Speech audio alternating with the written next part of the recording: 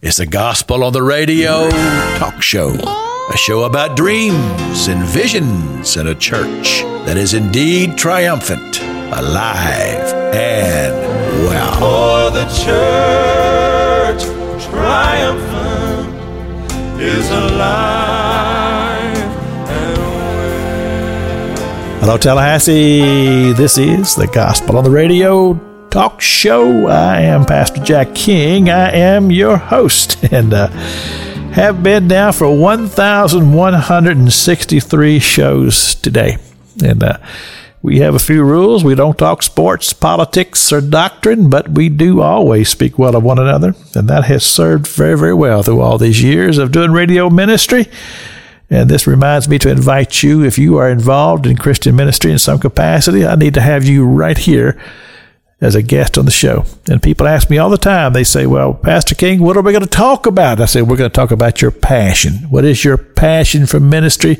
You tell me what that is, and that will be our topic for today. So give me a call, area code 850-567-1703. And I have here in studio with me a gentleman that I have been involved in radio ministry with him for, 25 years, Pastor Marvin Scott. And somehow or another, I lost your phone number. Now, I'll tell you how this must have happened. Somewhere along the line, I had a phone. It was an iPhone that had 3G. Does that sound right? Yes, sir. Okay. Well, AT&T took it away from me. They said, you can't use that anymore. So they sent me another phone. Okay. Well, on the Thanksgiving Day, I remember it very, very well. That year that happened, my son-in-law and my daughter, they went to work on this thing. They're going to transfer this thing over. But they forgot to give me the password. So now they had moved everything off my phone, my iPhone 3, onto this new phone, but nobody knew the password, and it was now on this new phone. I couldn't even use the phone. So I ended up, this was a long deal, 3 months. I went without a cell phone. People thought I had died. Wow. But what happened, I finally, they said, take it to Best Buy. So I did. So then they were able to transfer a lot of the stuff off the old phone onto the new phone, but they didn't get all the numbers. So I lost a lot of my contacts. So anyway, through a mutual friend, Yes. we've gotten reconnected here. It's good to see you, Marvin. Good to have you on the show. Back during the WCVC 1330 days. That's how we got to know each other. Yes, sir. Brother Marvin would come in and do a teaching right after the talk show.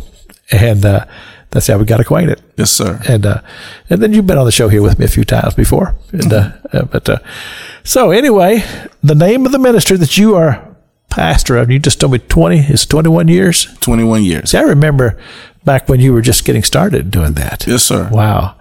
And so now you are still pastoring the church because you relocated from where I first knew where you were. Correct. And well, you look good. You got a little gray. Just a little, right? And anyway, it's good to have you here. It's called Grace and Truth Restoration Ministry. Yes, sir. And we talked a little bit before we went on there. You're not doing radio and television right now. Not right now. Yeah. No, sir. Now, back when you were following me, I think it was like 30 minutes. You know, doing a 30-minute teaching, just teaching the Bible. Yes, sir. And how long did you do that? Oh, wow. We did that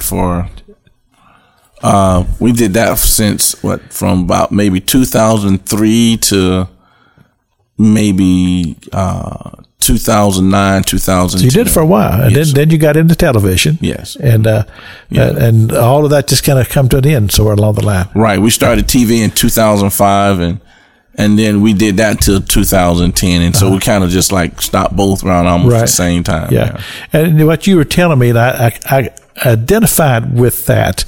Because you're talking about you're trying to get the church started, and so you got funds over here, and you go, well, I can't keep doing this and this. Correct. And I understand that because we went through the same thing. Because I started at WCVC back, I think around 1980. Okay, and then same thing. We were doing some remodeling stuff in the church, and of course the church was funding it then. Correct. And so I stopped, and I was out for 20 years. Yeah. And I didn't do any radio at all for 20 years. Wow. But now, of course, when I came back to it, I realized, look, this is my calling. We'll get the money otherwise. So my church doesn't pay for it now, but I understand where you are. So I'm thinking that God's going to call you back to it too. If he does, I'm gonna answer the phone. There you go. But did you enjoyed it? Did you? Yes, I really did. But I think a lot of times, we were talking about earlier how important it is for sometimes just the little things that people will send you feedback. Yeah. Saying that they appreciate your show or whatever. Because, when you're doing this, you don't really know what impact you're having. No, not at all. But you do know what impact it's having on your pocket. That's for sure. I never thought about it that way. But here's the thing, though, is that, no, you do not hear from people that much. But every now and then you do. Right. And that's just enough sometimes to say, hey, okay, we're doing something here. Correct. And people are hearing it. People are responding, even though you don't know anything about it. Correct. And then you have the person who heard a message that you may have taught on the radio, it ministered to them, and then they minister to somebody else, and you have the whole ripple effect. So that's a wonderful thing about radio. Right. Is that you don't know. and the thing is, nowadays, because most radio stations stream. Correct. Mm-hmm. So you're not just in the local market anymore. You don't know who somewhere out there in the world someplace. Yeah. You're ministering God's word to somebody, and it's speaking. Mm-hmm. But you'll never know anything about it. Now, back when we knew each other, you were a professor. Yes, sir. At FAMU. Yes, sir. And those days have come and gone. Come and gone. Yeah, okay. I did 23 years in the College of Pharmacy. College of Pharmacy. Mm-hmm. And your background, and I remember this very, very well, you were a Marine. Yes, sir. Okay. Now, tell us a little bit about that. How old were you when you went in the military? So what happened was I came to school, and then in 1987, I went to basic training. Okay. I was still in school, went to basic training, did 3 months basic training, did the month MCT, and then I came back to school and got in the reserves. Okay. And so, but I was in tanks, 1811, and so. Basically, I did tanks, and then when the war came in 1990, Operation Desert Shield /Storm, my unit got activated, so we wound up going to Saudi Arabia and fighting in the war in Kuwait. Yes, wow! Sir. Now, when you say school, were you talking about at FAMU? Yes, sir. So you were a student there first. I was a student first. Yes. Somehow or another, I had missed that in all the years. So you came to Florida A&M University. From Fort Pierce, Florida. Fort Pierce, Florida. Yes, sir. From Fort Pierce. So you are a Floridian. Yes, sir. All your life. All my life. That's rare. Because maybe not so much here in the Tallahassee area, but when you get down where you grew up, you get a lot of people who are transplanted into Florida now. And of course, now Florida's a very popular place for people to move to. Right. Mm-hmm. And I think we're one of the few states that's actually gaining people instead of losing people. Yeah. Yeah. Mm-hmm. And so Fort Pierce, where is Fort Pierce? So Fort Pierce is, let's see here. Fort Pierce is probably about 100 miles north of Miami. Okay. North. So, okay. Right. It's because West Palm Beach is like right in the middle. Okay. So West Palm is about 50 miles from Fort Pierce and 50 miles from Miami. Okay, so you're kind of in the middle of the state. As far as I'm talking about, not going down, but wide. We're close. We're on the East Coast. On the East Coast. Okay. You can basically ride a bicycle to the beach. Okay. Well, okay. If you're there, then you're on the beach. Okay, that's good enough. So Fort Pierce, Florida, mm-hmm. and what did you do? I mean, your family, or what's the economics in Fort Pierce, Florida? Well, when I grew up, we went to the orange grove. Orange groves. Yes, sir. Picking oranges. Really? Yes. So for me, any day that wasn't a school day was a grove day. So. Okay. Now, did your family own the groves, or you were working for other people? Oh no, we were working for other people. Okay. Right. I grew up in the projects. Really? So what's that like? I mean, picking oranges. Picking oranges. Let's see how, it's, you're out in the sun. Yeah. Some days, depending on, the trees can be very tall. So like, you have to have a ladder. So you're carrying a ladder, you go up a ladder, you're picking oranges, you're coming down the ladder, you got oranges in your ladder, in your sack. It's hard work. How old were you when you first went to working in orange grove? Well, let's say I grew up in Orange Grove. Really? So you're about a little kid. Yeah. So as old as I can remember, really? Started going to the Orange Grove. Yeah. But you think that they would have some type of a machine or something to pick it. I mean, do they at all? Well, I mean, they may now, but they don't really do oranges like that anymore. So like years ago, if you go back in the early 70s and 80s, if you would ride down the turnpike, going through Orlando, you'll see, once you hit Orlando on the side of the road, you see orange trees all the way going, right. All the way down. So you don't see it like that anymore. Yeah. But growing up, no, they weren't, because it all depends on what you were doing, whether you were packing the fruit or were you juicing the fruit. So if you were juicing the fruit, then yeah, you can drop it on the ground, so you can shake the trees and it fall on the ground if the oranges are ripe, because you're going to juice it. And so it doesn't make a difference what the oranges look like. But if you're packing the fruit, then, it has to look a certain way for the public. So, you don't want to plug the oranges. They have to be a certain way to it. So whether or not they have technology or tools now that'll pick it for you, I'm not sure. But back then, no, just. Yeah, because we had 2 years of those Arctic blasts. I think it was around 85, 86, if my memory serves right. And it killed most of the orange trees would be north of I-4. Yeah. And now you'll notice that most of the groves are below I-4. Yeah. And you don't really see them anymore. You would have to get off the highway and go into some of those smaller counties in the back there to see the orange groves now. Yeah. Because I remember we used to go to a Minster Street down that way, and I remember driving through. Now, a lot of places where those orange groves were now, the houses and all this kind of stuff, it's all built up in those areas. Right. And I remember hearing that after those 2 years in a row, an Arctic blast took a lot of the orange trees and stuff out. So anyway, this is your background. You just grew up as a kid. You got to go to work every day. Yeah. And the crazy thing about it, I can remember one day telling my mom, either I'm going to college or I'm going to the military. But I'm not staying. You're not going to be an orange picker all your life. I'm not going to do this all my life. And wound up doing both, going to college and to the military. So how did that happen? How did you end up going to college? I mean, just you make good grades in high school and just get a scholarship, or what? Well, yeah, I had good grades in high school, did well in high school, but unfortunately, when recruiters would come to town for college, I never was invited to the recruiting session. So I didn't know they were coming. Oh. Yeah. So I was never invited. But one of my teachers, Miss Gloria Thompson, God bless her. One day, she asked me, Marvin, what school you going to? And I was like, I don't know. So she said, you're going to FAMU. She said, you like math? I said, yes, ma'am. She said, you like science? I said, yes, ma'am. She said, you're going to major in pharmacy. I said, okay. Really? The next day she had me an application. She helped me fill it out and we mailed it in, and the rest is history. Now, had you ever thought about pharmacy before?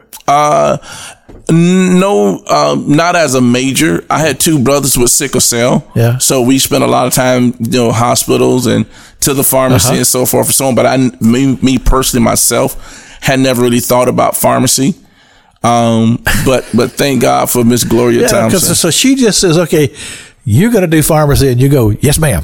Yes, just ma'am. Like that. Yes. It never even thought to you say, well, maybe not. No, she said it. I mean, because I really respected her, and for her to take the time, when others didn't, for her to take the time and not only to talk to me about school, but then to actually help me fill out the application. Right. That meant the world to me. But how were you able to finance a school?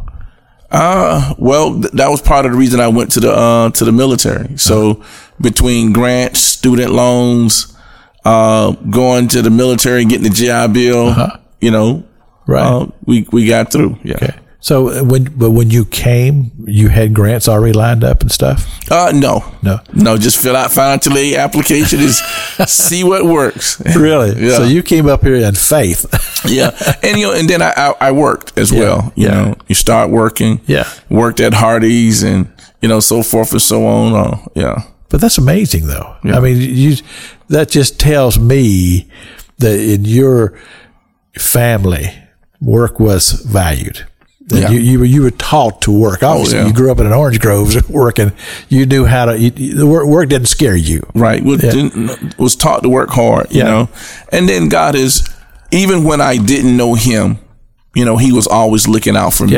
I can look back now, and even when I came back from the war, trying to figure out what I was going to do, the Lord blessed me to get connected with one of my mentors, Dr. Michael Thompson, who I started working in a home healthcare pharmacy with him as his technician. And I started working with him, and he just looked out for me as well. I remember he used to let me use his lawnmower and paid me to cut his yard. We call it. He paid me with a check, and the checks were blue, so they called it blue money. But so God has always blessed me to have great people around me to help me, even when I didn't, like I say, I didn't know the Lord at that time. Yeah. But you can look and see how He was always directing. I came back and Dr. Thompson was there, and just so happened, the person that was actually supposed to work with him over the summer wound up having to go home, and they recommended me. And I was just only supposed to be there for the summer of 1991. I remember like it was yesterday. I was only supposed to be there for that summer because the help was coming back and everything. And I wound up staying there working as an intern and as a technician. As a technician and intern and a pharmacist until about 2004. Wow. Yeah. God's mercy. So tell me about your journey of faith, because you said you didn't always know the Lord. How did that happen? So like I say, I'll start like this. I didn't grow up in church, but I had an uncle who was a deacon. Okay. Who was, my Uncle Curtis was faithful. He was faithful. I can't say enough about that. And when we did go to church, we would go to church with him. Okay. And I remember he gave me a Bible. And so when I came to FAMU, I had a Bible, and it's crazy, not to get into a whole bunch of stuff, but cause like sometimes I will have like these crazy dreams or these crazy things where it's like, things are happening, and if I sleep with the Bible, I wouldn't have that. Oh, really? Yeah, it was crazy. So I would sleep with my Bible a lot, but I wasn't saved. Right. But when I started dating my wife, when we started dating, I started going to church with her. Okay. And so she wouldn't necessarily say what church we're going to, but we would go. And so there was one church that we visited before, and I was like, well, let's go to that church again, And so we started going there, and I remember she joined the church, but when we got married, she joined the church before me. And I was upset with her because I'm like, how you going to join the church without me? I thought it's supposed to be, in my head, I'm like, we're supposed to do this together. Right, I'm not realizing that salvation in ministry is a personal journey. But make a long story short, I can remember her and her mother was in church, and they were crying when they just had a tear coming down there. And I'm like, what y'all crying for? I just don't get it. What? And maybe a week, 2 weeks later, it hit me, and I started crying. They were praying for you. They were crying for you. I don't know if they were crying for me, but I know I started crying for myself. So when you met her and married her, was she saved then? Yeah. Did she have a background in the church? Well, I'm assuming so. Yeah. So okay. So when you met her, was she saved at that time? I think so. Yeah. Mm-hmm. Okay. And so she's very influential. Yeah. And leading you to a salvation experience.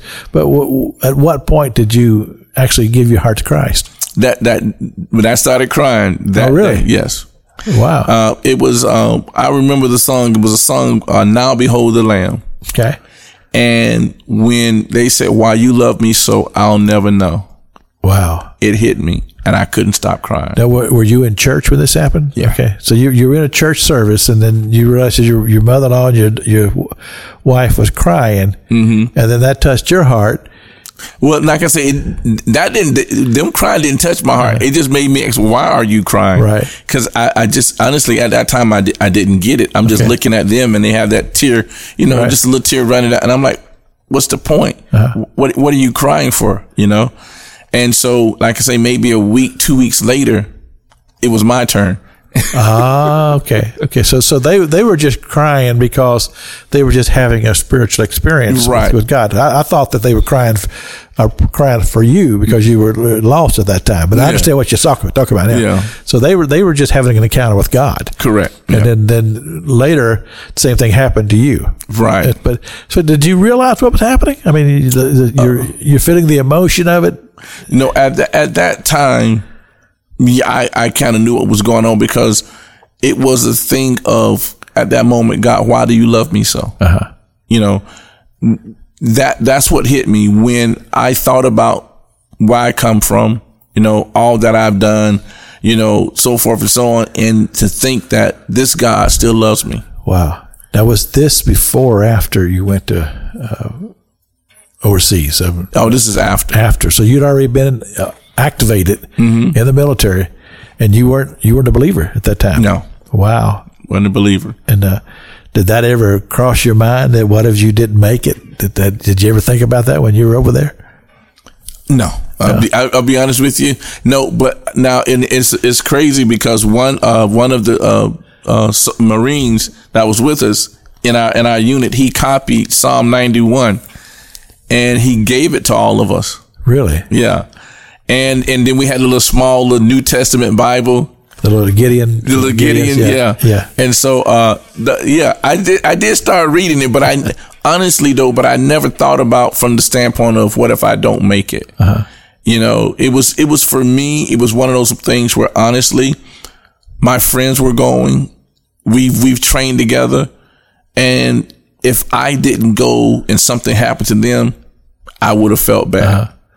But now, what was your experience? Did you all actually go into combat? Yes. We led the 2nd Marine Division into the war. Yeah. In your tank? In our tanks, yeah. What's that like?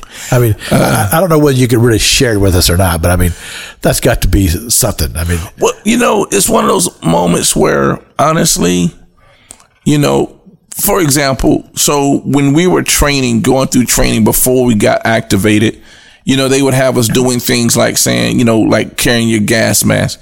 And they would say, well, we're not getting activated. We're just doing it as a training. And then from wearing a gas mask, all of a sudden now we're activated and we're in Camp Lejeune, but they're saying we're not going overseas. We're just here, to replace the Marines that left. And then 2 weeks later, we're on the big jet. So you got to where I'm not believing anything anymore. Right. So we're over there. And first they said we're just for a show of force, but then we wound up being on the front line. And we actually, like I said, we actually led the 2nd Marine Division into the war. Wow. And how long did that last for you? I mean, it seems to me like if I remember back, we handled business pretty quick in that war. We did. Well, and what happened was, and I tell you, desert warfare is totally different than, jungle warfare. And it's, this is something that normally I don't talk about a lot like this. But it's a little different, And they did a very good job of the air support initially, of bombing the soldiers and the bombing the Iraqi soldiers, so that when we started the ground attack, it was a little different, right? But the thought was that they thought that we would lose about 80% of our company within the first 48 hours, 24 to 48 hours, yeah. Because get bogged down, or ambushed, or and the landmines, and just how entrenched they were. Yeah. They did things like had some of their tanks pretty much buried in the ground, so the only thing was up was their trunk. Really? So that you couldn't see it. Wow. But we did more in the first 24 hours than they thought we would do in 2 days. Yeah, I remember that we, like I said, we went right on in there. Yeah, we were really. And then really it got moving. to the point to where they were actually just giving up. Yeah. I remember all that. Yeah, which was tough. Yeah. Cause things happen. When you see people die. Oh yeah. Yeah. See tanks get blowed up or whatever. I mean, we're going to be giving you nightmares here. But did any of that affect you as far as your spirit? I mean, you look back on it later, and did any of that have anything to do with your eventually coming to Christ? No. So you would. I mean, the people who've never been in the military, they don't know about the whole thing about how the military tears you down and rebuilds you. Especially in the Marine Corps. That's the whole basis of the Marine Corps. Yeah. You come in, you are a maggot. You are less than a... Oh, yeah. I remember well. I wasn't a Marine, but I was in the Navy. So. Yeah. And the whole point is to tear you down and then rebuild you into what they would call That's right. A Marine. That's right. Yeah. I remember telling the people a story that when I went into boot camp, when we first got there, I was in Orlando. The first thing you do, of course, you're getting indoctrinated. You get your uniforms, all that kind of stuff. They put you to bed about 2 o'clock in the morning, 4 o'clock in the morning. I got this guy standing over my rack telling me that I was the lowest creature who ever walked on the face of this earth. And I'm telling you what, he hurt my feelings. And he didn't care. Right. And that's what they do. That's the whole concept. Tear you down, rebuild you. Correct. And so this is kind of where you were. You had a job to do. You're doing it. Right. Yeah. And honestly, that's all you think about, is, doing the job. And then you think about the guy that's to your left and to your right. Right. Those are, honestly, for me, that was the most important thing. I didn't think about anything else. I try not to think about home too much, cause you start missing home or whatever. So you think about the guys to the left and to the right. And then once everything was over though, it's like, okay. Yeah. And it's funny because I can remember once we got back home and, it was like, okay, we're back, and we wound up having a training out in the field. And I remember waking up in the field like, oh man, it was a dream. I'm still in the war. Yeah. Had that nightmare. Oh man. Wake up in cold sweats, and then you're looking around like, oh, wait a minute. And I'm breathing. Wow. I'm really breathing hard because I'm thinking I'm waking up and being home was a dream, and I'm still in Saudi Arabia. And now, how long were you there? We were there a little shy of 6 months. 6 months. Yeah. Now, did you ever have to go back again after that? No. So, I mean, your reserve time was what, 6 years? Yes, it was 7. Mm-hmm. 7 years. Mm-hmm. So you did your 7, and then you're moving up. Of course, at that time you're back in college. Correct. Mm-hmm. And working toward your degree. Correct. In pharmacy. Yes, sir. Just like it was said, you got to go be a pharmacist. Right. Mm-hmm. So you had to stop and start going to college. So how long did it take you to get through, I guess, to the point to where you're ready to get your master's, so your undergraduate degree? What took about 5 years, did it? Well, it took a little longer than that because outside of the military, I thought I'd take the scenic route. I got some kids that did that too. Yeah, I took the scenic route. Yeah, I told them. I said, "Look, I'll pay your auto insurance until you get out." And I was thinking, 4. No, they took the scenic route too. So yeah, I know what you're talking about. But now. So you finally, you're at FAMU, you meet your wife. This is after you come back from the war, right? Correct. Mm-hmm. Okay. So what was it that really got you? I mean, I know she had you started going to church. Was it just being in church and hearing things that began to stir your heart?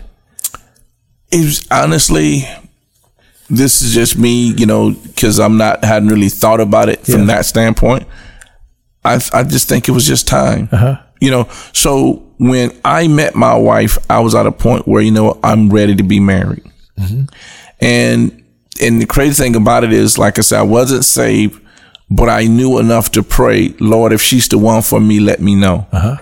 And I felt like he did, and so as we're moving on and we're starting to date, and then, okay, we're going to church together, you know what I mean? So I'm listening, but I just think God was moving in a way that I was unaware. It was like I woke up one day and I'm in a different place. Wow. Emotionally, spiritually. And so when that happened, I'm like, okay, now I'm on a whole nother journey. Okay, God. And I can remember one day my wife, she's working. We're sitting in church and someone walks up to her and asks her if she would help in one of the ministries. And so while she's working in one of the ministries, I'm sitting in the church and I'm holding my oldest son at the time. He was just a little baby. So this was 97, maybe early 98. And I'm holding the baby and she's working and I'm sitting there like, now, Lord, this ain't right. I should be the one working. I'm sitting here holding the baby and she's doing something. I want to work too. Right? Not, this is me having this conversation, thinking nothing about it, but just saying it to myself, not realizing that the Lord is hearing me. And, so fast forward a little while, my wife says, so you co-director of the trustee board. I'm like, no, I'm not. She's like, yes, you are. I said, no, I'm not. She said, yes, you are. I said, no, I'm not. She said, it's right here on the program. So you didn't know anything about it? I didn't know anything about it. And I went, he was like, and so one of the gentleman that was the director, he was like, oh yeah, I meant to tell you about it. I meant to call you. We voted on you. without you having any knowledge, without your approval. But that was the thing where, in my heart, I wanted to work, and he got me started. So, I'm seeing something in your personality here, Brother Marvin. It says that they put this on here and you said, okay. And then the lady says, you got to be a farmer. So you go, okay. And you hadn't even been in the Marines yet. So, because, when you're in the military, you learn, you say, yes, sir. Right. And I learned pretty early on, just do what they say. It just makes life much easier. Much easier. Yes, sir. Yes, sir. So you went ahead and did this. Mm-hmm. Okay. And did that work out okay? Yeah. Yeah. So I wound up doing that. And then, and I could remember, praying, saying, okay, feeling like, okay, the Lord is now calling me to preach. I feel it, but I'm like, okay, Lord, if you're calling me to preach, then show it to my pastor. Cause I don't want to just say, hey, this is what the Lord is, I feel, and this is my leader, so show him. And so one day he told my brother-in-law that he saw me preaching. He just never said it to me, but he told my brother-in-law that he saw me preaching. And it was one day, in the Baptist church, we doing devotional, and I was up supposed to just read the scripture. And I got up to read the scripture, and I wound up, they said I preached for about 15 minutes. Really? For me, it seemed like just about a minute, 2 minutes. I just, you know what I mean? It was like, cause it was like an out of body experience. Right. And then when I finished, I went to my wife, was like, maybe I think the Lord is calling me to preach. Really? And she was like, well, I don't know if I'm supposed to tell you this, but the pastor he told my brother-in-law that he saw you preaching, but he just wasn't going to say anything to you till you came to him. Right. Well, he saw the call of God in your life. And a lot of times that's what happens. I know in my life it was that way. There were people who were in ministry, pastors and different ones that they recognized it even before I did. Right. And a lot of times it doesn't. And it also brings confirmation. Yeah. When other people say, well, I sense this, I feel this, and then God speaks to you, you go, yeah, I'm with it, and then have others to confirm that. I think that's a very necessary part of the process, right? And it has a lot to do with the mentor relation, because people that you have served under in ministry, you have confidence in them, and when they say something like that, you can't just dismiss it. Correct. Because it's wow, this must be something to do this. Yeah. And of course, God uses that, and He begins to expand it and such.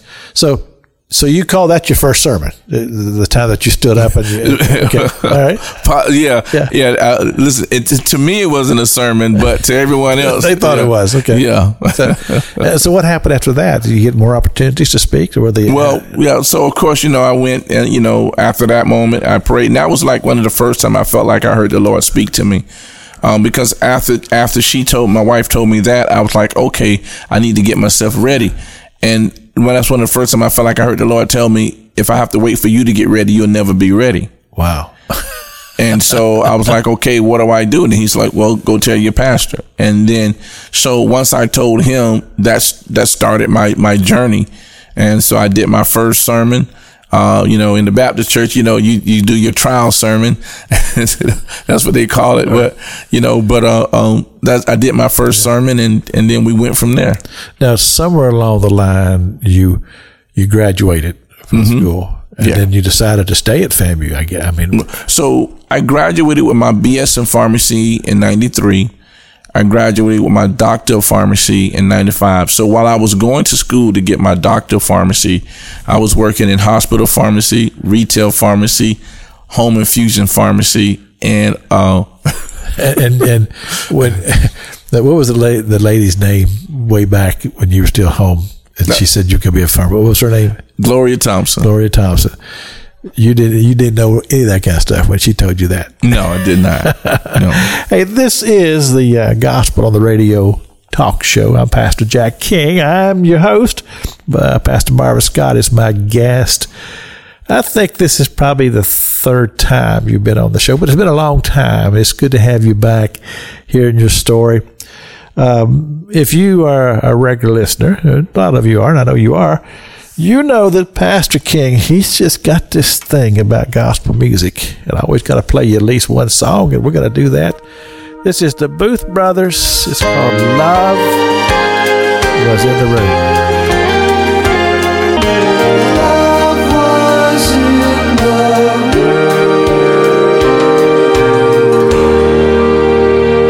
room. Pretty song. That's the Booth Brothers. And they sing so pretty. And I love that song. And made it my number one song here. I think it was in 2021. And I learned my countdown. Love was in the room. This is the Gospel on the Radio talk show. I'm Pastor Jack King, and I'm also the pastor of Freedom Road Christian Ministry, 720 Capitol Circle Northeast.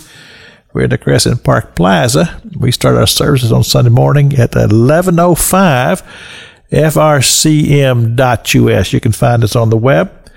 Also want to make sure that you are aware that I come on here 94.1 Monday through Friday at 11 o'clock for the Gospel on the Radio broadcast. It's a daily Bible teaching of the Word of God.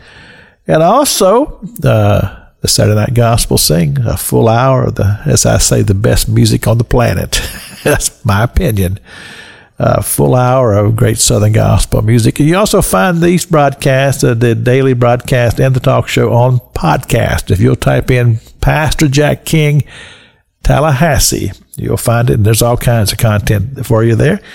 Pastor Marvin Scott, he is the pastor of, let me get this right here now, Grace and Truth Restoration Ministry. Mm-hmm. And you are the founder of the church. Yes, sir. Yes, sir. What time do you start the service on Sunday morning? 11. We start prayer at 11 and worship and the word at 11:30. Now, give them the address, but you're going to have to tell them how to find you. We're at 504A Capitol Circle Southeast. In Southeast is right south of Park Avenue. So if you're coming from Mahan going south, you cross over Park Avenue, and not the first where you see Dollar General or the AutoZone, not that plaza, but the very next plaza you can turn into. You turn in there and go all the way in the back. Right. And we're back there. It used to be the old driver's license place. I was going to tell people that, people who've been around Tallahassee a long time remember that. Yeah. You have to kind of wind around down there just a little bit. Go down there Mm-hmm. And how long have you been there now? Since 2010. 2010. Mm-hmm. Okay. And if you come casual, just come casual. Just come, come casual. Just come. Okay. Now, you mentioned somewhere along the line that you're not affiliated with any particular type of group. Correct. We're non-denominational. But you're looking into maybe a possibility of joining up with another group. We won't get into all that right now. Correct. But just people just want to know those type of things. Right. And, I assure you will hear the word of God if you come here, Brother Marvin, preach. Because, like I said, I used to listen to him when he was on CVC. Like I said, he'd come on right after me. Mm-hmm. Sometimes I'd be out cutting the grass out of the radio station, and I'd have my headset on. I'd be tuned in. here to share the word. And of course, I'm sure you're like a lot of us. As you've grown older, you've become even more enriched in the word. Yes, and sir. have even more to share. Yes, sir. With that sort of thing. And we talked about on the earlier about him getting back into radio. Maybe I'm the voice, brother. I hear you. Yeah. Well, the thing is that I said I was out for 20 years, and when God spoke to me very, very clearly in two different ways, there was a word that came forth, but I knew it in my heart. Right. And that was the thing. God was speaking to me. So tell us about that. First of all, when you first started the church, because this is a big deal. I mean, you started the church and you've been doing 21 years. You've done something right here. Okay. How did you do this? I mean, were you teaching at FAMU at that time? Yes, I was teaching at the university at that time. Okay. And I was a minister at University Ministries. Okay. With Bishop Joseph Brown. I remember that. Yeah. Where were they located at? On 2640 Old Bainbridge Road. Yeah. I remember that right there by the interstate, wasn't it? Yes, sir. Yeah, Right at the overpass. I remember that. Yeah. Okay. So somewhere you got the feeling that God said for you to start a church. Right. Did you have any idea what you were doing? No. So it's one of those things again where you start feeling certain things, and I'm like, okay, God, if this your will, show it to my pastor.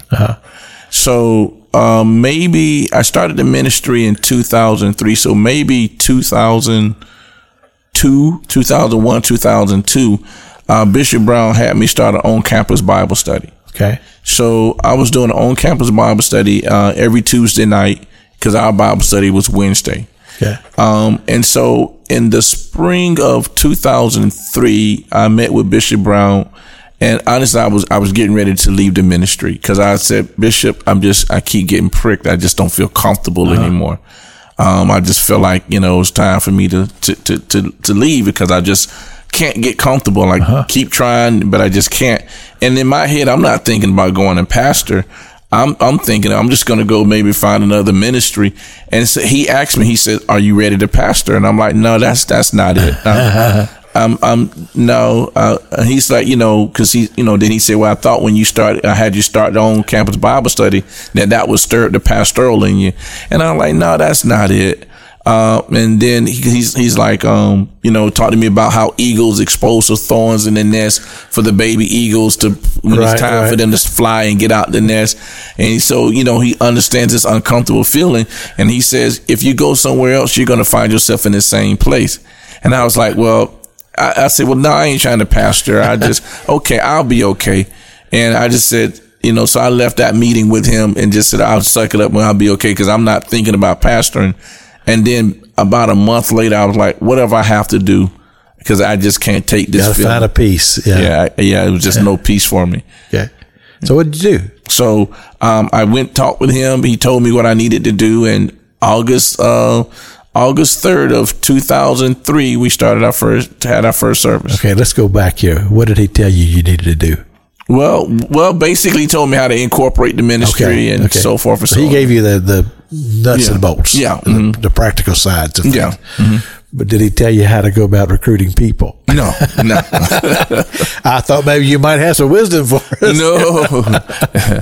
But what did you do? I mean, did you rent a building in the beginning, or did you start in your home? Or well, actually, what we did was we were using the old. I don't know if you remember when CTN TV 45 used to be on Monroe Street. Yeah. And we would rent that building. Okay. Every Sunday we would rent that building, bring our speakers and everything, and rent that building. And then from there we went to the Orange Avenue spot. But where did the people come from? Oh, that's a very good question. That is a very good question. They just came. But I tell you this, like one person, and I tell all the time, Marlene, she's like, that's my sister. She's not just day one. She was before day one. When we started the on campus Bible study, we had people who visited from that Bible study. We had people who I knew who heard me preach before. Once I started pastoring, they started visiting. Okay. Yeah. So now, Were you on the radio at that time? Or was that later? That was later. Well, I started the radio broadcast on the Saturday before I did our first service. Okay. So did that draw people at all? No. Yeah, radio's a funny thing about it. Now, back in the 80s, when I was doing radio, we would get visitors. Mm-hmm. But when I went back in around 2000, no. And I think in the years that I've been doing radio, getting close to 25 years, we may have had maybe 2 visitors to the church. Yeah. And I've told you that the first day you came over to CVC, I said, look, if you're looking just to build your church, you may be in the wrong. Right. Yeah, I remember. you may be barking up the wrong tree here, because radio, this type of ministry, either you feel it, you got the call, or you don't. Right. And and I think you have the call. See, that's why I keep encouraging it. Yeah. And honestly, when I started, I this is a thing. I never wanted to preach where, one, it was about money. And again, not getting into believing you can preach about money or whatever, but it's I never wanted to do it because I'm looking for a paycheck. Uh-huh. And I never wanted to do it because I was expecting to draw people from one place to another. Uh-huh. My desire is for people to get the word of God and give their life to Christ for real. Right. Yeah. You want to see souls saved. I want to see souls saved, and not join a church, not join a congregation, but to be a part of the body of Christ for real. Well, I tell you, one of the things that we're all facing now, so many people got misplaced during this COVID thing. Mm-hmm. There's a lot of people out there that used to be in church. They're not. Mm-hmm. And so my heart has been, I'm trying to convince the people, go back to the church you were at. Mm-hmm. And if you don't feel comfortable to do that, then find you another one. Come to Freedom Road. We'd be happy to have you. Mm-hmm. And understanding what you're saying is that we're not looking just to gain people from another church to build our ministry, but look, if you've been out of church, you need to get in church. Yeah. Because I tell you, the longer you stay out, the harder it'll be to find the discipline. Because it's like for people like me and you, going to church on Sunday morning is just what we do. Right. That's just that part of our schedule is blocked. Yes. But a lot of people were that way at one time. Mm-hmm. But now they found other things to do with that block of time. And that's going to take a discipline to get back. Right. But now COVID was mostly in 20. This is 24. Correct. So can I say, what are you waiting for? Right. One of the things that, I truly believe in, that we talk about sometimes is it's not what happened to you. It's what was revealed in you, from the standpoint of, because if assembling yourself together and the fellowshipping of saints is in you, because we find that people do what they want to do. Oh, absolutely. Even amongst when COVID was going on, you had some people who, so I can't go to church, but they would go everywhere else because that's what was in them, what they wanted to do. Yeah. And so it's really just about, identifying, hey, what's in here? What's in your heart? Yeah. And just being honest. Don't use COVID as an excuse, but just being honest, saying, you know what, if you're struggling with just saying, I don't know if I want to go and put that time in, then be honest with you, because I tell people this all the time. God knows your thoughts before you ask, but you still got to ask. Wow. That's pretty profound. You still got to ask. And so one of the problems people have a lot of times is because they don't express when they say God knows my heart. And he does, but he wants to know, do you really know your heart? Cause I give the example, Peter told Jesus that I'm willing to go to jail and die with you. And Jesus says, no, not really. You think you are. Right. But when the pressure comes, you're going to deny me 3 times before the cock crows. Yeah. And so basically sometimes these things come to reveal what's in us. We thought we were in a certain place, and then we realize, Lord, I'm not there. So now I can be honest with you to help me. Right. I'm hearing what you're saying because I know exactly what you're saying. Been there, and sometimes I'm still there. Because it's just you realize. Well, let's just say that there is no perfection in any of us, right? But we're still striving. We're still striving to get it right and to do things better. Correct. But we're human, and we deal with this human body that we live in, such like that. Well, I know this that. We're in a time, I'm talking about right now in history, that is, to me, is unique. Now, I almost have to qualify myself to say, no, I haven't lived forever, and I haven't lived through every generation. But it seems to me like that when the Scripture talks about in the last days there will be a falling away first.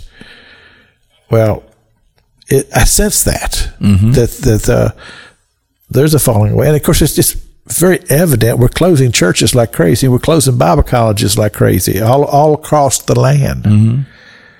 Okay. God, what are you up to?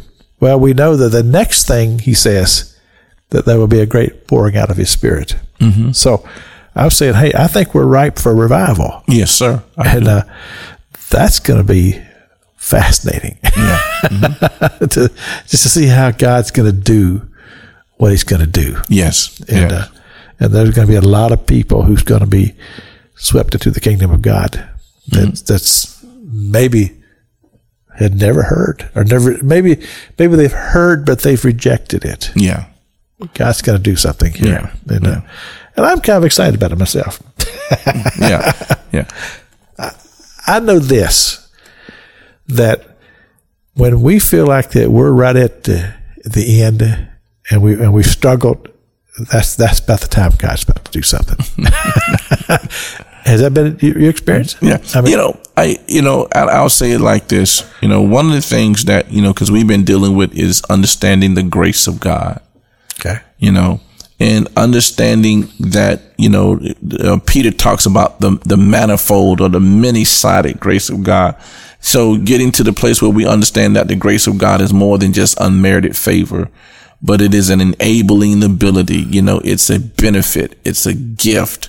And so understanding that we're living in a day and time where sin did abound, grace did abound much more. And so, like you were saying, we're in a place where you feel like this should be coming a time of outpouring. Right. Because when we look at what's going on in the world today, where sin did abound, it's time for grace to abound. Yeah, you're basically confirming what we've been talking about here. Yes. That we're in a time when God's going to move here. Something's going to happen because history teaches us. If nothing else, the Scripture teaches this, but history teaches us this. That those times when there was darkness, God's Spirit moved across the land. Yes, and usually it happens among the young. God got to do a youth movement. Yes. and then it'll change an entire generation of people. Yes. And of course, unfortunately, then we have the Judges, the book of the Judges there. They up and they were down. But so I mean, and I'm glad you said that, because when you think of that, in the book of Judges, it talks about a younger generation. Right. But it said there arose a generation that did not know God nor his works. Right. And therefore they did evil in the sight of the Lord. And so what we're having now is understanding that we have a younger generation, but the generation before them, we failed them. Yeah, unfortunately. But it was what you said, though, that because this generation now, there'll be another generation where God will raise up and deliver, as he did in the days of Judges. Right.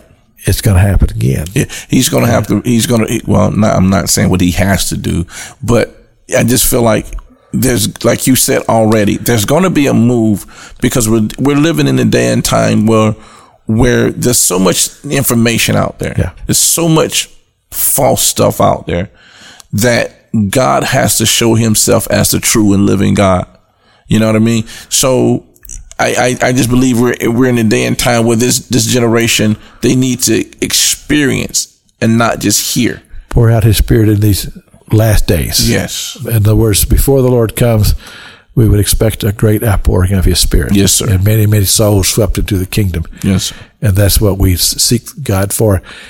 And we're just believing that God's going to do this. Yes, sir. Amen. Hallelujah. Pastor Marvin Scott, that's been our guest today. And I'll tell you what, we've been all over the world here today. It has been so good to have you here. It's been good to see you. Father God, I thank you, Lord, for Pastor Marvin and the work that you're doing through him here in Tallahassee. I pray for him. I pray for his church. I pray for his family. God, stir that gift within him that you've given him. Lord God, bless the work that he does. And Father, we pray over our city. We pray, God, for Tallahassee. We pray, God, for those who are outside of faith. That God, that you would speak to them, Lord, that you would cause their heart to want to seek after you. And Father, we pray for all of our churches. We pray, God, for revival in the land. We've talked about this here. That God, that you would send forth your Spirit.